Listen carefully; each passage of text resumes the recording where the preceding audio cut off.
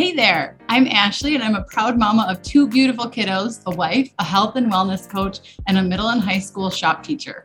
Hi, I'm Roberta, mama, wife, educator.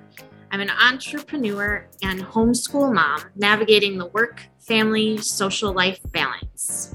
Together, we will discuss various topics near and dear to our hearts for teachers and mamas, like routines, health, habits, self-care, and so much more.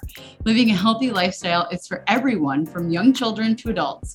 Health, wellness, and emotional and social well-being starts at home and should be expanded upon in the classroom. Everyone can benefit from the Teacher Mamas podcast. So if you're ready to learn some helpful tips, let's do this thing. Hello, listeners. We have a special episode for you today. We are talking with school psychologist Maggie Lakebrink, and I think we kind of introduced her in the episode pretty well, so this is going to be super short and sweet. We really just wanted to let you know that we had some dogs running around in the background, and so there's quite a bit of background noise in this episode, just so you're aware.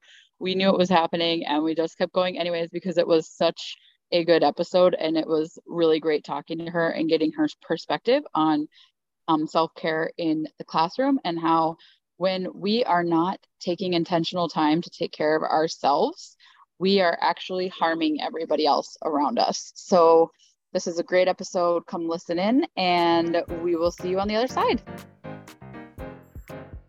Hello, podcast people. We have with us today Maggie Lakebrink, and we just found her literally a couple days ago on Instagram. And because we're both teachers, we were able to it's Saturday today. So I'm so off on my days because we just got back from Wisconsin Dells. I keep thinking it's Monday. But anyways, so nice to have you on, Maggie. I would love for you to tell us and all our listeners where you're from, where you're at now, what kind of school do you work in? Are you elementary? Are you high school? And what do you do there? Yeah, so thanks for having me. So I am from Central Illinois, kind of near Illinois State University. And I am actually a school psychologist. I started out actually after I got my degree, I decided to move to South Carolina for a year, which was completely different.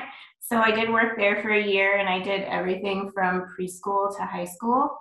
And South Carolina, the weather was amazing, but the school wasn't for me. So I came back to Illinois. And I've been doing elementary school since then.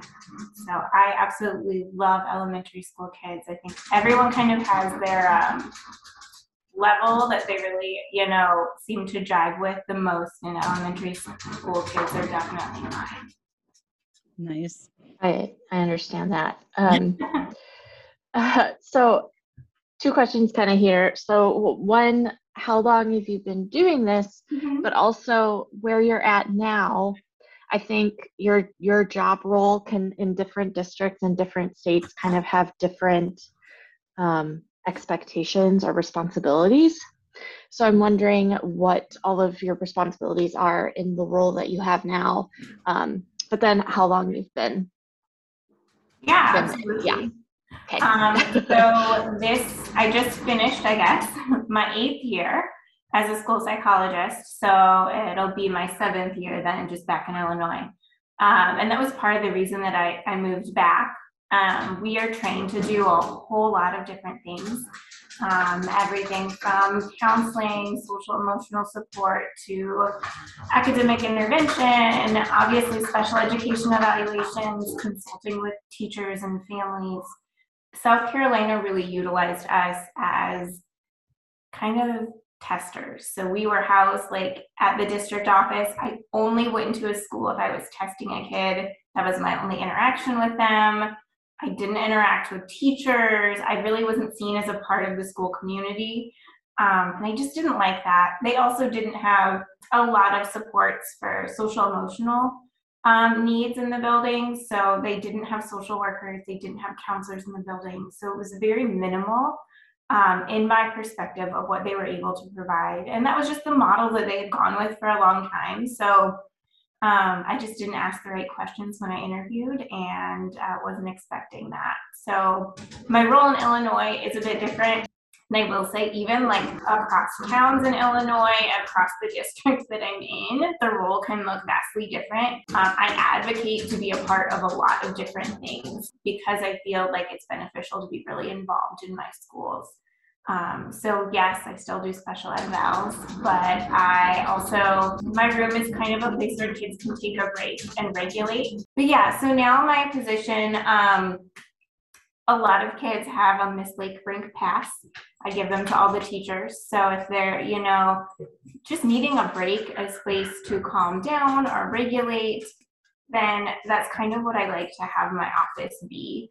I also work a lot with different teams within the building. So obviously I'm part of the special ed team, but also our positive and behavior supports. Our CARES team is what we call like our academic interventions and kind of how we problem solve around kids. So I also recently, in the last few years, got roped into voluntold to be what we call the emoji master in one of my buildings. So I record myself doing lessons every Friday, and the kids watch them in their classroom. So they're coping skills lessons or problem solving with friends, just different skills that they kind of need day to day to function in a school setting. And so that's been kind of cool because the kids that wouldn't normally know who I am, my face is now familiar. And so if they are having a bad day, I'm now a familiar person that they're more comfortable going to. That's really beautiful. It sounds like a lot of work for you, but to me, that sounds like a really nice setup, like kind of an ideal situation, especially compared to districts I've been in where it's been the model that you first talked about, where you're just coming in for an isolated situation and then back out again. And we'll see someone new in the building and it's like, who is that? We have no idea who that is. And so that's really, I think, powerful that every child then in the building knows who you are. That's really neat. Yeah. And so all kids, any kids can come to you, right? Because I'm high school and have counselors in our building, like actual therapists, where the kids that are signed up to go to them can go. And then I guess the only person in our building that anyone can go talk to is our counselor who is in the office.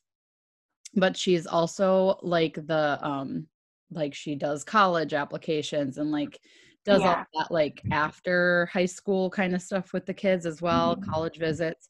And so she can get quite busy too because she's kind of playing like double roles. And then we've also got a Indian Ed person where any of our Native American students can go, but it's only for Native American students. So really like the only person in our building is the counselor, but she's also doubling as so many other things as well.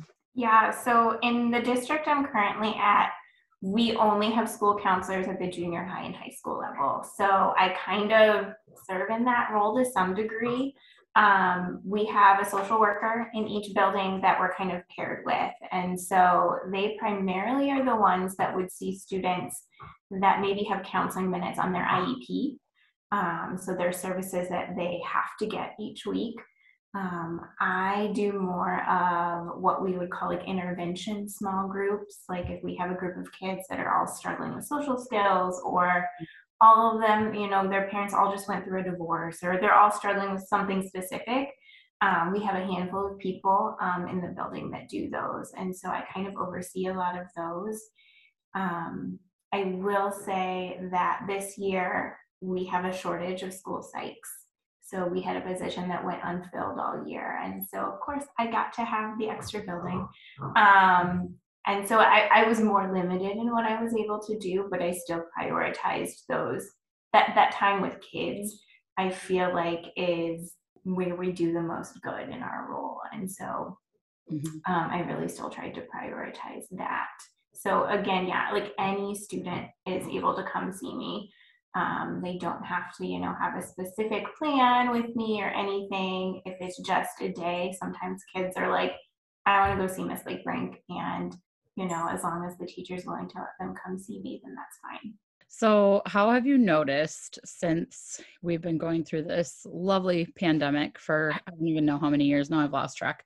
How have you noticed this affecting our kids' mental health? Yeah. I think it's been pretty publicly discussed that there are higher rates of anxiety, of self-harm, of self-control and anger concerns in kids. I know most teachers you talk to are going to say, it was harder for me to manage my classroom this year than ever before, coming back from everything. I feel like this was the year that in most buildings it was as most normal as it's been in the past, in terms of like not a lot of kids being remote or hybrid or different schedules and things. What the pandemic did was our stress response systems in all of our kids are overly activated now. So the things that we would think normally would be a small stressor, or shouldn't really dysregulate a kid that much in our minds, are having a bigger impact on them. Mm-hmm. They also got a lot less opportunity in a typical situation at school to practice coping skills, to practice social skills. Hey y'all, so I don't know if you've heard, but we have a weekly newsletter. I'm super pumped about this, and I absolutely love spending the time thinking about the perfect tips to put in that weekly email. Inside each newsletter, you'll get 3 tips for adults, 2 tips for kids, and 1 thing we're grateful for. When you sign up for our newsletter right now, you will get a freebie. You will get our Dream Routine summer schedule checklist for kids. And it's fantastic, and I can't talk it up enough. So go follow the link in the show notes and sign up for our newsletter today. Get the freebie and get awesome tips every week directly to your email. Now back to our show. Yeah, so I just feel like a lot of our students are overreactive. Their bodies just are. And so when they're in that state of, I'm dysregulated, they're not using their thinking brain. They are just reacting, and they're not, even if we've taught them skills, they're not able to access those because they're kind of just in a constant state of, I'm dealing with everything the world has thrown at me in the last few years. So before we move on here to the next question, I'm wondering if you can think of one action step that parents or teachers could take to help our kids through that. Yeah, I think one piece to realize is that the same thing happened to us as adults. So we are more reactive than we've ever been before too. We have a heightened sense of, we get dysregulated more easily. Our bodies respond to things that normally wouldn't stress us out. And so being aware of yourself, I feel like, is really important with that. But I also think as educators, not taking it personally, it's really hard when you have a group of kids that are not listening, or you feel like they should be able to do something that in the past, kids in your class have been able to do. But realizing, you have to help them regulate their bodies before you're going to be able to move anywhere with them. Yeah, I think that's one thing that teachers are really struggling with right now, especially like the teachers that got into teaching literally for teaching and not like having to deal with the social emotional stuff. I know my school has been good about like bringing this to us the last couple of years, but then you still got people who are like, well, I'm a teacher. I should be teaching my subject matter. I shouldn't have to do all this other stuff. Whereas now it's like, well, we kind of really have no choice, because if you're only teaching, most kids aren't even getting the information. Absolutely. And I feel like there's this belief that we can just teach a subject. Mm-hmm. But really, when you ask teachers like what their goal is for kids, it's for them to be successful in life. It's for them to be good people and take what they've learned at school and do something with it. And so I think when we think of that perspective, like if we're not teaching the whole child and helping them deal with what's going on now, they're not going to be able to deal with those things when they get older either. Absolutely. And so we've kind of touched on it, but how do you think the pandemic is affecting our teachers' mental health right now? In a similar way. So I will say this past year, I've never seen as many dysregulated teachers as I have in the past. We're more reactive, and not because we don't want to respond in the best way possible to kids, but because the last few years have impacted us too. We've had to navigate teaching remotely, or having kids sick, having family members sick, all sorts of different things. And it's been really difficult. And I think that giving ourselves that grace is really hard. As educators, we always want to, a lot of us are type A people. We want to do our best all of the time and do what we're supposed to be doing. But we don't necessarily stop to take care of ourselves in that process. We just kind of keep pushing forward. So I'm seeing a lot of kids even coming to me and saying, like, hey, why is Miss So-and-so in such a bad mood today? Or does this teacher not like me? Because they just don't seem to want to listen to me anymore. And it's not because the teacher doesn't like them. It's because they're overworked, they're tired, they're not taking their lunch. And when we're not taking care of ourselves, we're not able to respond to kids in the same way that if kids aren't regulated, they can't respond to us in the way we want them to respond. Mm-hmm. Or their prep. I've been hearing and seeing it at our school so much as well, because we're so short on subs. So we're not getting our prep. I think our school did the best that they could do this year, where our administrators actually took on the first, like, we went through a couple weeks where literally nobody was getting their prep, and we were like, this can't go on like this. And so they listened, and they were like, you know what, we're going to be the first call for anyone that needs a sub from now on. So it went like administrators, and then like AD and counselors, and then like teachers and sped teachers were the very last ones on the list to get called. So but I mean, even that, we were still getting called, it seemed like, every other day to sub, because we were so short on subs. So people not getting their prep and all that kind of stuff has really been. We had a similar, it was hard. I think earlier in the year it was worse. It got a little better near the end of the year for us. But our admin had to step into, and they were subbing almost every day. Luckily, I only ended up having to cover a class once. But a lot of it was our TAs were getting pulled from students that need them and classes that need them. Our special ed staff was pulled again from students that need them. And so then it was really hard to be like, are we doing what's best for kids when we can't even staff our building? And so I think that just caused more stress on teachers. And I know at the high school level, like, they were constantly being asked to cover a class during their prep period. Which just adds to everyone's stress. So we had to reiterate, you can say no. I know it feels awful to say no, but if, like, you really need that time, take it. They'll figure something else out. Yeah, we're big on that as well, Roberta and I, because we see so many people taking on roles every time that they're asked. And it's like, just because you're getting asked to do something doesn't mean that you have to do it. I personally would not coach. I don't have the time for that. So I would never take on like a coaching role. So for me, a really easy thing that I can do to like take on my like share of the responsibility or whatever is subbing during my prep. Like, that doesn't usually bother me, because subbing usually is like super chill and easy, and the kids are just kind of doing their own thing that they're supposed to do. And so I can still kind of like prep and everything. But what a lot of teachers that I see doing, they're like, well, I can prep or I can take this class, and I can do this coaching thing after school, and I can do this other thing too. And we talk about like burnout, and Roberta and I looked up the definition this weekend, like the difference between burnout and stress. And it was very interesting, because over stress is like, you're just saying yes to too many things. And so, our teachers right now need to start realizing you don't have to say yes to everything. Like, you know what? Sometimes there might just be stuff that has to go away.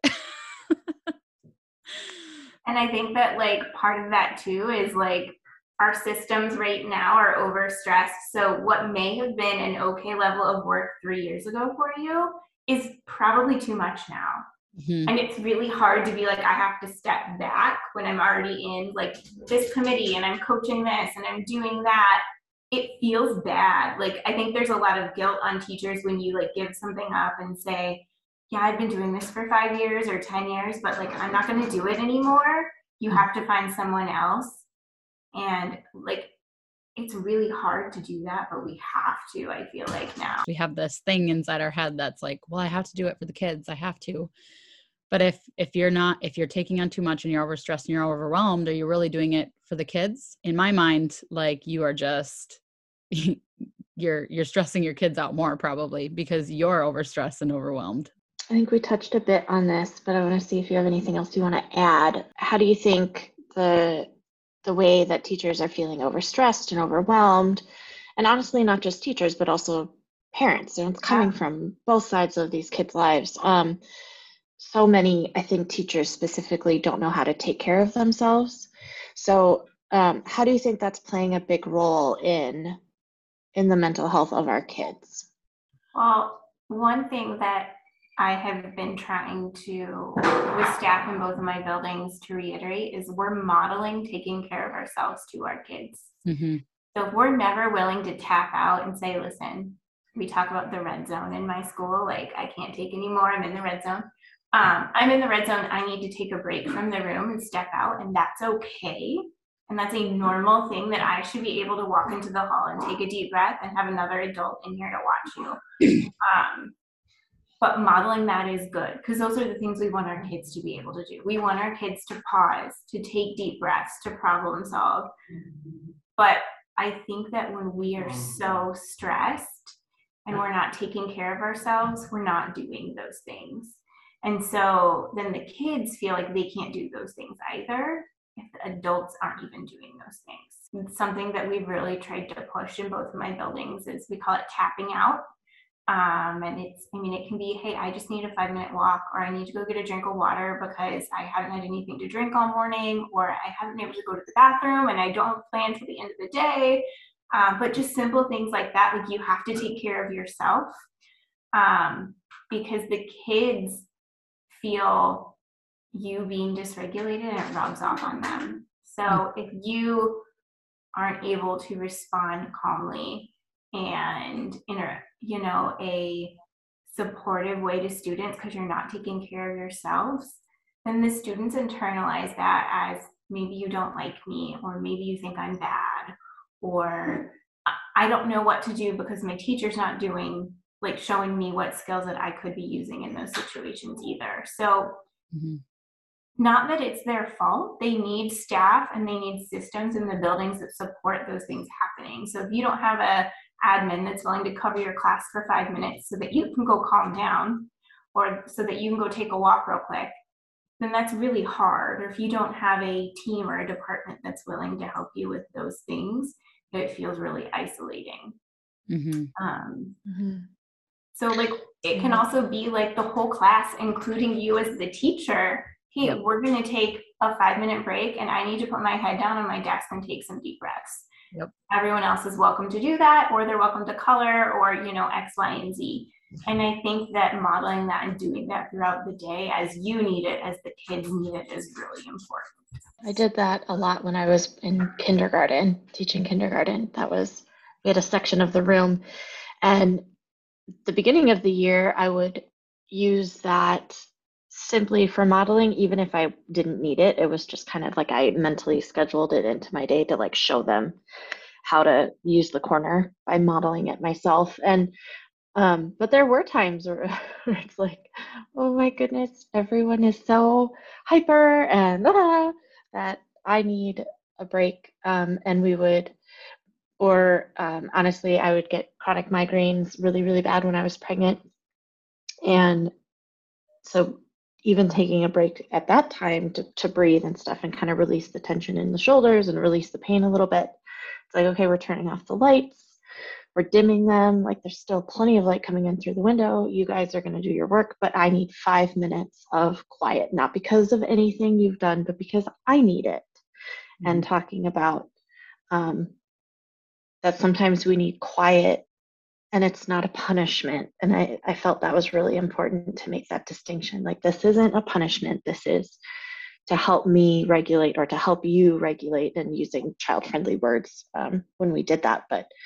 And I think it's easy for, I want to say it's easier for elementary teachers to be able to do this stuff than it is for high school teachers, because we just have this like ingrained in our head that like, well, they're in high school now, they should have it like figured out, right? Well, we're freaking adults and we don't have it figured out. So why would they, So it's like, I think it's just so much easier for the younger grades because like they already have a whole bunch of skills that they're teaching the kids along the way, right? Well, and this is we did a trauma-informed training, which I wish my school would bring back again because it was really good. I don't remember where this guy was from, but he and his wife, I think they ran like an entire school that like trauma kids came to them and they just like housed these kids and were like with them all the time and worked on these skills with them. And he came and talked to us a couple years ago. He talked to us about how to incorporate these things in the classroom. Like it is okay to take an all class break and just like do some breath work, or maybe you've got a really hyper group of 7th graders, right? Our 7th and 8th graders are still really hyper.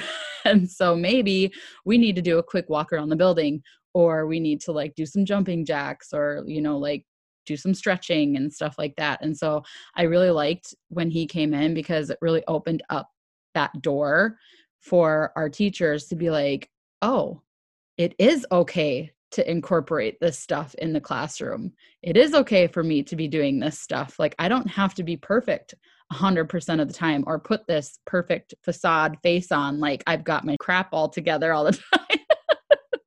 I almost just swore, and we don't swear on our podcast. It was really nice to see, and it was really refreshing because he talked about the trauma-informed school and how we don't necessarily know which kids of ours are going through trauma, but we can always bring these things into the classroom and involve the whole class. And honestly, now after this pandemic, I think we've all gone through some trauma. So I think we all need it all the time. But I feel like a lot of times teachers need permission. Yes. And it seems silly because, it's our classroom. We should be able to do what we think's best. But we need permission to, not follow our lesson plan, and do those things. Take the kids outside, go for a walk, turn on music, take a break, whatever it is. And I think we have to keep in mind that our kids are going to take so much more from our lesson if we do those things rather than trying to teach to a group of kids that aren't there. I think a lot of it comes from like, if we have had, I came from some schools where I had a lot of, I would say administrator trauma myself. So if teachers have come from schools like that, where it's like, you have to have perfect lesson plans, you have to have everything in line, you have to follow it 100%. You can't go out, you can't bring your kids outside, you can't deviate from this. Like you have to be in line all the time. And if you are coming from a school like that, or you're in a school like that right now, it's going to make it a lot harder. And I came from that myself. So I have a lot of past administrator trauma. The school that I'm at right now is the first school that I have felt where I have like freedom in my classroom to do what I feel is necessary to do with my kids so that I feel relaxed and ready to teach, and so that my kids can feel ready to learn. Before that, it was a hot mess. That's awful. Yeah. I'm glad you're in a better place now. That's so hard when you don't feel like you can do what you think's right for kids. Yep. And I think that's probably where a lot of, teachers have this like past trauma from themselves as well. So, but I would love, I love that you're all about self-care. That's how I found you on Instagram. But you know, we kind of feel like after we did our last interview, we kind of talked about how that word self-care is kind of like a distorted reality for people, because we say we're going to self-care, but in like our self-care is like opening up our secret chocolate drawer and like, you know, sneaking chocolate, or you know, we go home and we like binge on Netflix. So, do you find that as well? Like when you are talking about self-care, or like some of these things are coming? Yeah. So what's funny is I don't have a lot of people that follow me on Instagram, but I had asked those that do, like, what do you want in the summer? Because during the school year, I normally share like SEL tips for teachers. And everyone said self-care. And I was like, okay, that's clearly what we need to focus on. But I think it's so distorted. It's, I'm going to go get a massage, or I'm going to indulge, or I'm going to, you know, not worry about what I'm eating, or, you know, get an extra coffee at Starbucks, all the things.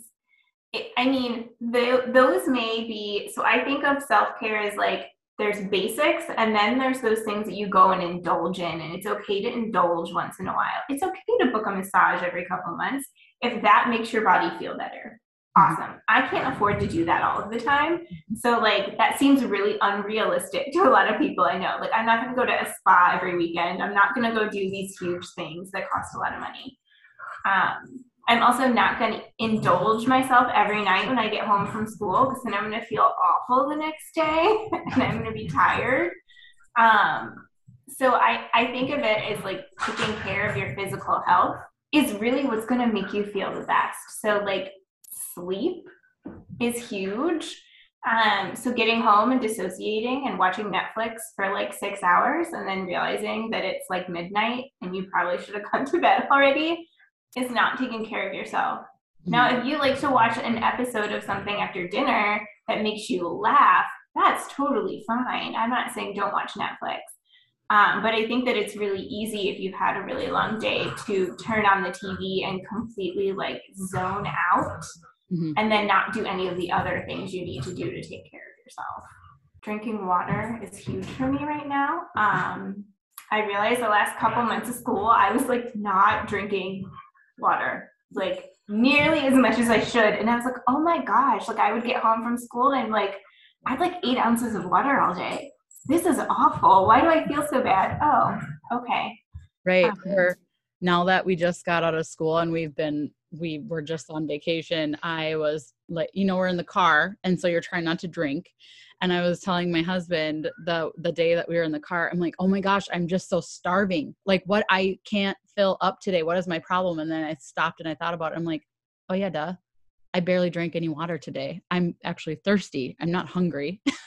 So everybody, you know, always mistakes that hunger as, or that hunger as actual hunger, instead of, oh, maybe I actually should have gotten more sleep last night, or I should drink more water because that's what my body is really needing right now. Or taking that time, I think, and I know I've gotten into this myself, where I would come home and try to push everything away. So like I wouldn't think about it by watching Netflix or by doing something, instead of taking 5 minutes and journaling or reflecting on what it was that was bothering me from the day. Because then it can be helpful and productive rather than binging on Netflix to try and feel better and going back to the same exact scenario the next day. Or being able to sleep because you're just thinking about it and like playing it out in your head all night long. I think that like pushing it away, I mean, that's I read a book recently and like I didn't think about this, but like it's a trauma response to try and dissociate or do something that's completely removing yourself from thinking about anything that happened in your day or any of your emotions or any of the stress going on. And it can get really easy to like stay in that space, but then you don't feel good when you go back to work the next day because you didn't problem solve anything. You didn't process those feelings or take care of anything. And I found myself doing that more near the end of the year when things got like really busy. And I think that I think different people, different aspects of self-care are harder for them. So I think that when we talk about like what people's self-care goals should be or what they should really be focusing on, like for me, sleep is a really easy one. So that's never a goal for me because I'm the person that will fall asleep at 8 o'clock on the couch every night. So I just put myself to bed. Like that has always been like, I need a lot of sleep. My body just turns off and I go to sleep. And for other people, I know like they could stay up till 2 o'clock in the morning if they let themselves. So I think that it's, you know, kind of what your body needs to feel good and what like things people eat are different that make their bodies feel good too. So for me, it's really that like what I'm eating and drinking, and then intentionally, like whether it's just I walked after school, something like moving my body in some way. I feel like I get better sleep when I do that, but then I also have more energy, I feel like too. So I feel like that was a really big one for me. And then connecting with other people, because I feel like our jobs can be really isolating, especially if we are in a school, like you said, actually you were before, where you didn't really have that support in doing the things that you wanted to do. Mm-hmm. So whether that's like calling someone during my lunch break or a quick text check-in or making a coffee date for Sunday morning, something like that, I think that intentionally connecting with someone on a real level, not just a, hey, yeah, I'm fine, how are you? Helps, you know, we're more likely to share our emotions. We're more likely to process things with someone else. And I feel like that helps our emotional, our mental health too. We talk about like with kids that relationships are huge. Relationships, the big, like you don't have a relationship with a kid, it's not going to work.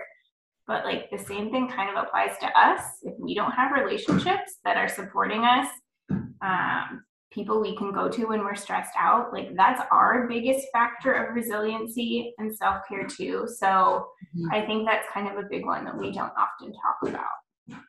I'm laughing because you said connect on a real level and not just, hey, how are you? I was at my son's preschool graduation a couple weeks ago, and one of the other moms who I know, it wasn't just a random mom, but she was like, hey, how are you? And I was like, oh, fine. And then immediately I was like, in my head, I was like, I'm not fine. I'm really freaking stressed out right now. And so I looked at her and I was like, actually, I'm not fine. I'm super stressed and everything is crap right now. She was like, good for you for just saying it out loud. You have to say it sometimes. It honestly feels good. She's like, wait a second.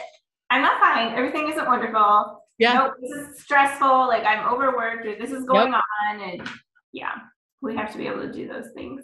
Yeah, absolutely. Yeah.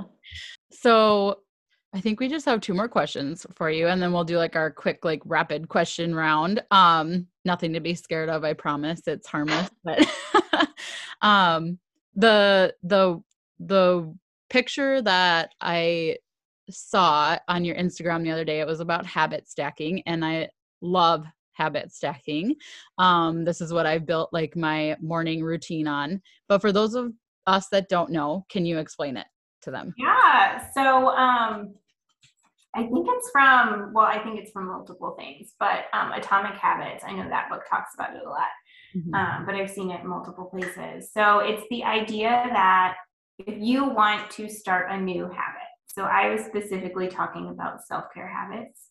In this, think of an existing habit that you already have, something that you are consistent at doing. You pick something you're not consistent at, it's not going to work super well, but you tie the new habit to it. So for example, I eat breakfast every morning. If I want to have it stack and make sure that I'm drinking some water before I go to work in the morning, I drink 8 ounces of water before I eat my breakfast. I know I'm going to eat my breakfast every morning at home. I do it every day. That kind of builds it into like, I'm not creating this new time frame. Sometime in my day, I'm going to figure out when to do this, but it's attached to something else that I know I'm going to do every day. For me, the example I gave is I like to take a walk after dinner or after school every day, depending upon when I leave school. And so I'm intentionally filling up my water bottle and bringing it with me on my walk. So I drink my entire water bottle during my walk, and that helps make sure I'm getting in extra water, especially if I realized I didn't drink much during the day at school. So it's really just a way to have a new habit or something you want to become a habit attached to an existing habit. That's awesome. So with that, what would you say could be maybe 3 easy habits that teachers could start stacking in places maybe throughout their school day even to help take care of themselves a little bit better? I know, so not all teachers have trouble with this, but I personally struggle with steps on days that I'm in IEP meetings all day long. I feel like I sit a lot, and so I will kind of, once I eat my lunch, during my lunch break, I always take my lunch break. As soon as I finish my lunch, I go on a walk through, which is what our admin do, is kind of when they walk through, but I like walk the whole building so that I'm getting up and I'm moving my body. I know other teachers that, especially when it's nice out, will get outside and they'll just do a lap around the school building, get some sunshine, something like that. So connecting that to their lunch break, like during lunch, I know I get a lunch break, I'm going to do this during lunch. I think that when you drink water, so like meal times, that's a really easy time to stack habits because it's something you're consistently doing. And then I think that really the other ones kind of depend on like what your goals are. But I think that of like consistent things you already do, if it's something you do when you're cooking dinner for your family, an easy time to stack a habit there. Or if there's a specific morning routine you have, if you're already going to the gym or you're already, taking a walk, things like that, that you can stack another habit on. Those are definitely good times to do it. One thing I was thinking about was, and this wouldn't apply to all teachers, but like one thing that maybe I could have done was every time I start a new slide or a video lesson, because a lot of our curriculum will have like a little intro video lesson or something to like the math topic or the reading topic or something. And I thought, that would be a great time for a teacher. You press play and then take a couple deep breaths. Yeah. To calm the body down. I'm like, that would be really easy habit stacking as a teacher. Yeah. I feel like transition times between like subjects are a good time to like incorporate things like that. Whether it's like we're all going to stretch or you're going to stretch or you're going to walk around the classroom a couple of times, take some deep breaths. It really kind of depends on your routine and what things are, how your class is set up. But I even feel like at like the high school during those, you have a 3 to 5 minute transition period in most buildings, like what you utilize that transition time for, you could definitely put a habit in there of maybe I take a few gulps of water, maybe I say an affirmation or think of something positive that I'm grateful for, whatever it is that makes you feel better. I think those are great times to do those things. So we're going to move into our final questions here. And these are just like whatever pops into your head first. So what are you grateful for in this season of your life? Ooh. I am grateful for my independence. Yeah. I'm not sure I would have ever said that before. But I have a house by myself. I kind of make my own schedule, especially in the summer, not during the school year. But yeah, it's nice. I love kids, and I definitely am the person that tags along with my friends when they need another adult when they're going somewhere with their kids, because that's what I love doing. But I love kind of having the ability in the summer to kind of do whatever I want. And really be on my own and, seek out information and explore topics and kind of do things that I want to do professionally and personally for myself. So what book are you currently reading, or maybe a podcast that you're listening to right now? What's one thing? I just finished What Happened to You, which is a Bruce Perry book on trauma. Oprah Winfrey wrote it with him. It is very good. Love it. I'm obsessed with Bruce Perry. Anything trauma related, he's amazing. And then I've been listening to the podcast Code Switch lately when I've been going on walks, and that's a really good one. The most recent episode that I listened to was about policing in schools after like the recent school shooting. And so that was just a good listen. It was heavy.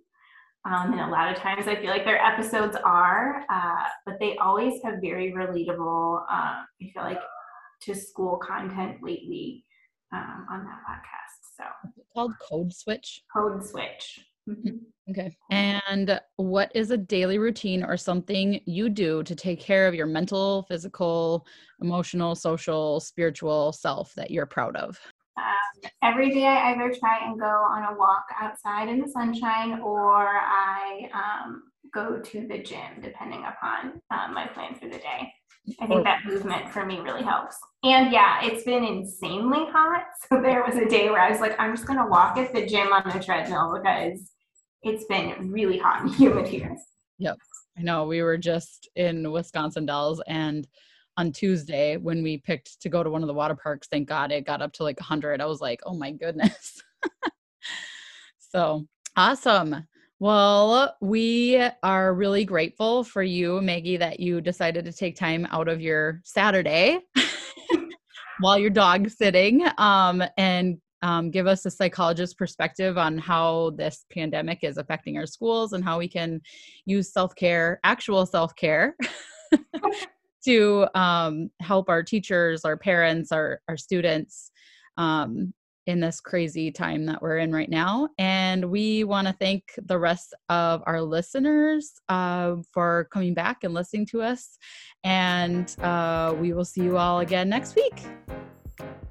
We want to thank you guys so much for taking the time out of your day to listen to us chat about healthy family living. We would love to hear your thoughts or any ideas you have for future episodes, so feel free to message us at theteachermamaspodcast@gmail.com or the Teacher Mamas Podcast on Instagram.